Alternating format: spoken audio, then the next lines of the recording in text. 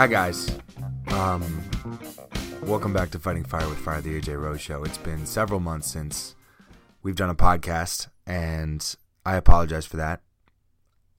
And the thing that got me to plug this mic back into my computer and record another episode is a really sad occurrence, a really tragic occurrence, because 9 people died in a helicopter crash in Calabasas, California yesterday, and those people included Ara Zabayan, Peyton Chester, Sarah Chester, Christina Mauser, Carrie Altabelli, John Altabelli, Alyssa Altabelli, and Kobe Bryant and his daughter, 13-year-old daughter, Gianna Bryant. I didn't know what I was going to say on this pod. I wrote a couple things down, but I really felt compelled to express how numb, and I think I found out yesterday when I was in the middle of coaching basketball. I was on a basketball court teaching little kids, like little 5-year-old kids, how to dribble when the coach I was coaching with, Derek, told me the news. He said, AJ, Kobe Bryant died in a helicopter crash. And saying the words now, it still doesn't feel real. I got texts from friends. I texted friends, groups of friends, all saying the same thing, that it just didn't feel real. Part of that because Kobe seemed like a fairly indestructible guy, and partially because I always pictured him as someone who was going to do what Bill Russell did and be an ambassador for the NBA into his golden years, into his twilight, and that he was going to live well into his 80s and 90s. I just thought he was going to be an NBA lifer, and he was going to be around the Lakers. The first NBA final, I turned 27 a couple weeks ago. The first NBA finals that I ever watched was between the Lakers and the Pacers in 2000. I was 7, and Shaq and Kobe were the first NBA players I remember. They're my first memory of the NBA is them. And I think at one point I had a Kobe bobblehead that came with something, whether it was a game or cereal, I forget. I had a Kobe Bryant bobblehead in my room. I think I went through a bobblehead phase, but Kobe's was my favorite because of his afro, and because Kobe has a very memorable face for a lot of reasons. He's got really sharp features. He's got incredibly sharp cheekbones. I think I just remember that as a kid, especially in his bobblehead. I'm rambling already. It's tragic that that 9 people died in a helicopter crash, and obviously my heart and millions of people's hearts go out to all of the friends and family to those who passed away yesterday. Kobe, I think, was one of the most famous people in the world for the duration of the 21st century, really, for these past 20 years. And he's globally one of the most 3 or 4 most famous basketball players ever, along with Michael Jordan and LeBron, I think. And I think he's going to be missed for a couple of core reasons. But the first thing that came to mind, the thing I think people admire the most about Kobe, who was not a perfect person, obviously, because none of us are, and maybe at the tail end we'll say something, because something should be said about his flaws, but he was just, his work ethic was unparalleled and is the stuff of legend, and he was on his grind and worked tirelessly to be the best version of himself as a basketball player. And eventually, as he grew a family with his wife Vanessa and their daughters, he, the really hard exterior shell that he had kind of fell away and started to fall away, and he became a softer, warmer presence as time went on, which is without losing his work ethic. And for people all over the world and all over the country, and especially in LA, anybody who's on their grind trying to strive to be the best version of themselves, they can identify that grind in Kobe. That's what people are going to remember about Kobe, is how hard he worked. And there's something incredibly relatable about just working hard at your craft. He played for the Los Angeles Lakers for 20 years. He's the only guard in NBA history to play 20 years. He's fourth on the all-time scoring list. LeBron just passed him. Kobe's last tweet was congratulating and appreciating LeBron and his greatness on passing him. He, as a basketball player, is incredibly memorable because of his shot making. Because he took the hardest shots and made them. And I, in particular, got to see him live a handful of times. And in 2010, he made a game winner in Ray Allen's face against the Celtics to beat them 90-89, I think. That's off the top of my head. And everybody in the building knew he was going to take the shot. That's one of the funny things about when you get to that final level of stardom in a sport, is everybody knows you're going to do something, and then you just have to do it anyway. And he did. And everybody in Boston, God, and myself included, I loved to hate and seethe at Kobe. I am going to miss it. I'm going to miss hating him. And I should say sports hate, not real hate, sports hate. I'm going to miss arguing about him with other people, about his ups and downs as a player, and the fact that he never shot a great percentage from three, and he shouldn't have won the 2010 Finals MVP because it should have been Gasol, and all that. Those things kind of fall away when you're talking about him in the past tense, which is still hard to do right now. He won 5 titles in 2000, 2001, 2002, 2009, and 2010.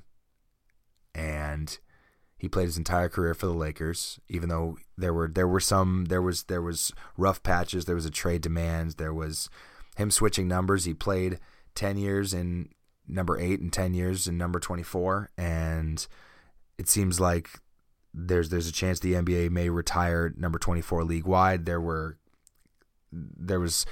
the idea that maybe Kobe could become the new logo, which is not a terrible idea, even though I love Jerry West as the logo. There was an idea from Chris Mannix, who said that for the All-Star game in Chicago in a couple weeks, that one team could wear number 8 and one team could wear number 24, which is, I think, an excellent idea.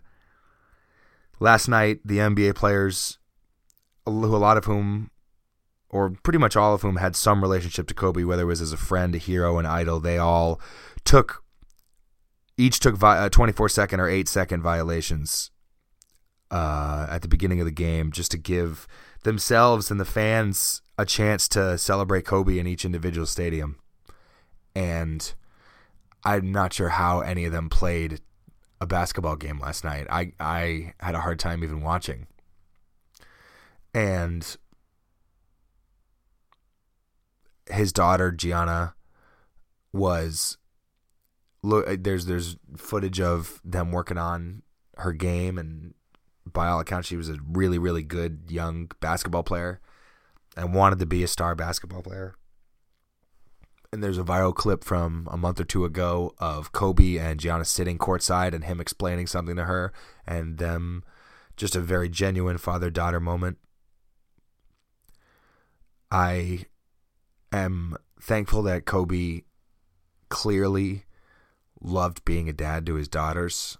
I think that's another way that he endeared himself in the last handful of years, especially after he retired.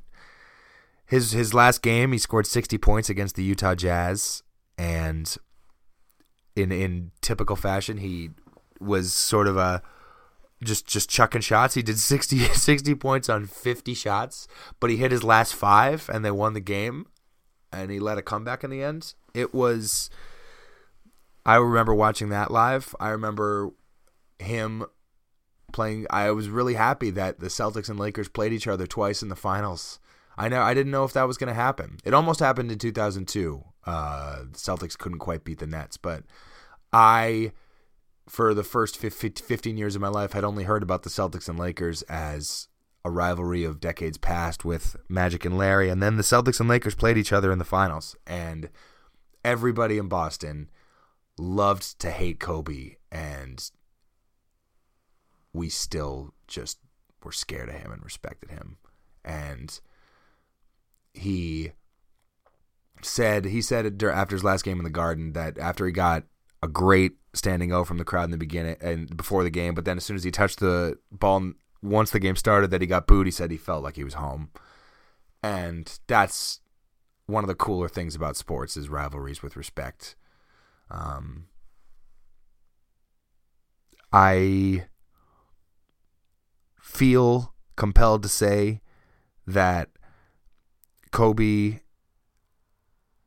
is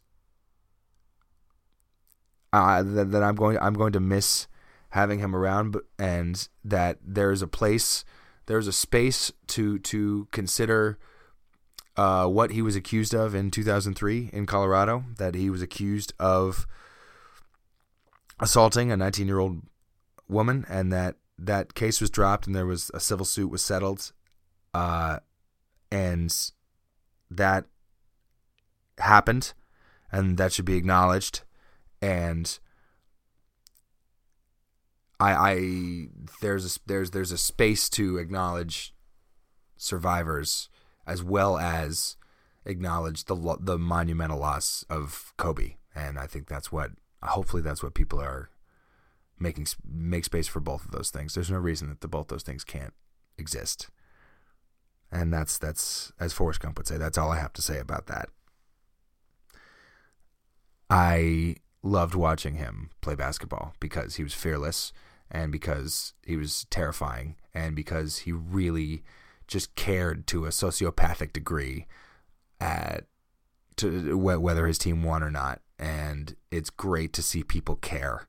That's seeing someone care, seeing someone work hard, seeing someone become a dad. And he just had so much more to give. Obviously, his daughter had her whole life ahead of her, and everybody I know, just our hearts totally break for the Bryant family and like we said, the families and friends of everybody who lost their lives in the helicopter crash. But I'm not going to go on any longer, because 13 minutes of me solo rambling about Kobe is not. I am going to miss him. I don't know life without him. I don't know basketball life without him. Whether he was playing or retired or just being around the game, he became a one-name guy, Kobe. And every time I toss away a crumpled up anything into a garbage can, I'm still going to say Kobe. Kobe! And when the Celtics play their next game in the Garden, I'm not sure when that is. They play the Heat on the road. I want to try and be in the building because I'm sure they're going to do some sort of tribute. The Lakers play the Clippers tomorrow night. I'm sure there's going to be a massive thing there, probably at the All-Star game. His Hall of Fame, he's going to get inducted into the Hall of Fame, and he's the same class as Tim Duncan and Kevin Garnett, and it just I'm sad that we're not going to get to see him get celebrated like that. I'd heard that he won't be there to see himself get celebrated like that because he deserved it. He's one of the 10 or 12 best players ever, and everybody who played against him respected the hell out of him, and I can't believe he's gone. So that'll do it. I want to come back and do more pods on cheerier subjects. It's just been a really emotional day and 24 hours for people. So for people who are Jay Williams, who incidentally was really one of the first college basketball players I ever watched at Duke the same year, either the 2001 Duke team, but that season started in 2000. He said emotionally on air after Kobe died, he said, if you've got petty grievances with acquaintances or friends and just people you care about, just try and let all that go, because that shit doesn't matter. And it's true. And this always happens when tragedy occurs, but especially someone who's been present in all our lives, the way Kobe has been present in tens of millions of people's lives, that if you've got small grudges for people that you ultimately care about, that you should talk to that person, give them a hug, because you just never know. And I'm grateful I went home and gave my parents a big hug after I was done coaching. So thank you for listening to Fighting Fire with Fire, the AJ Rose Show. I'm just, while I can still hold it together, hopefully we'll do a lot of pods this year. I love you guys. Shout out to everybody who has listened, everybody who will listen, and rest in peace to everybody, all 9 people and the pilot of that helicopter, and to Kobe and Gianna. And I will talk to you guys next time. Cheers.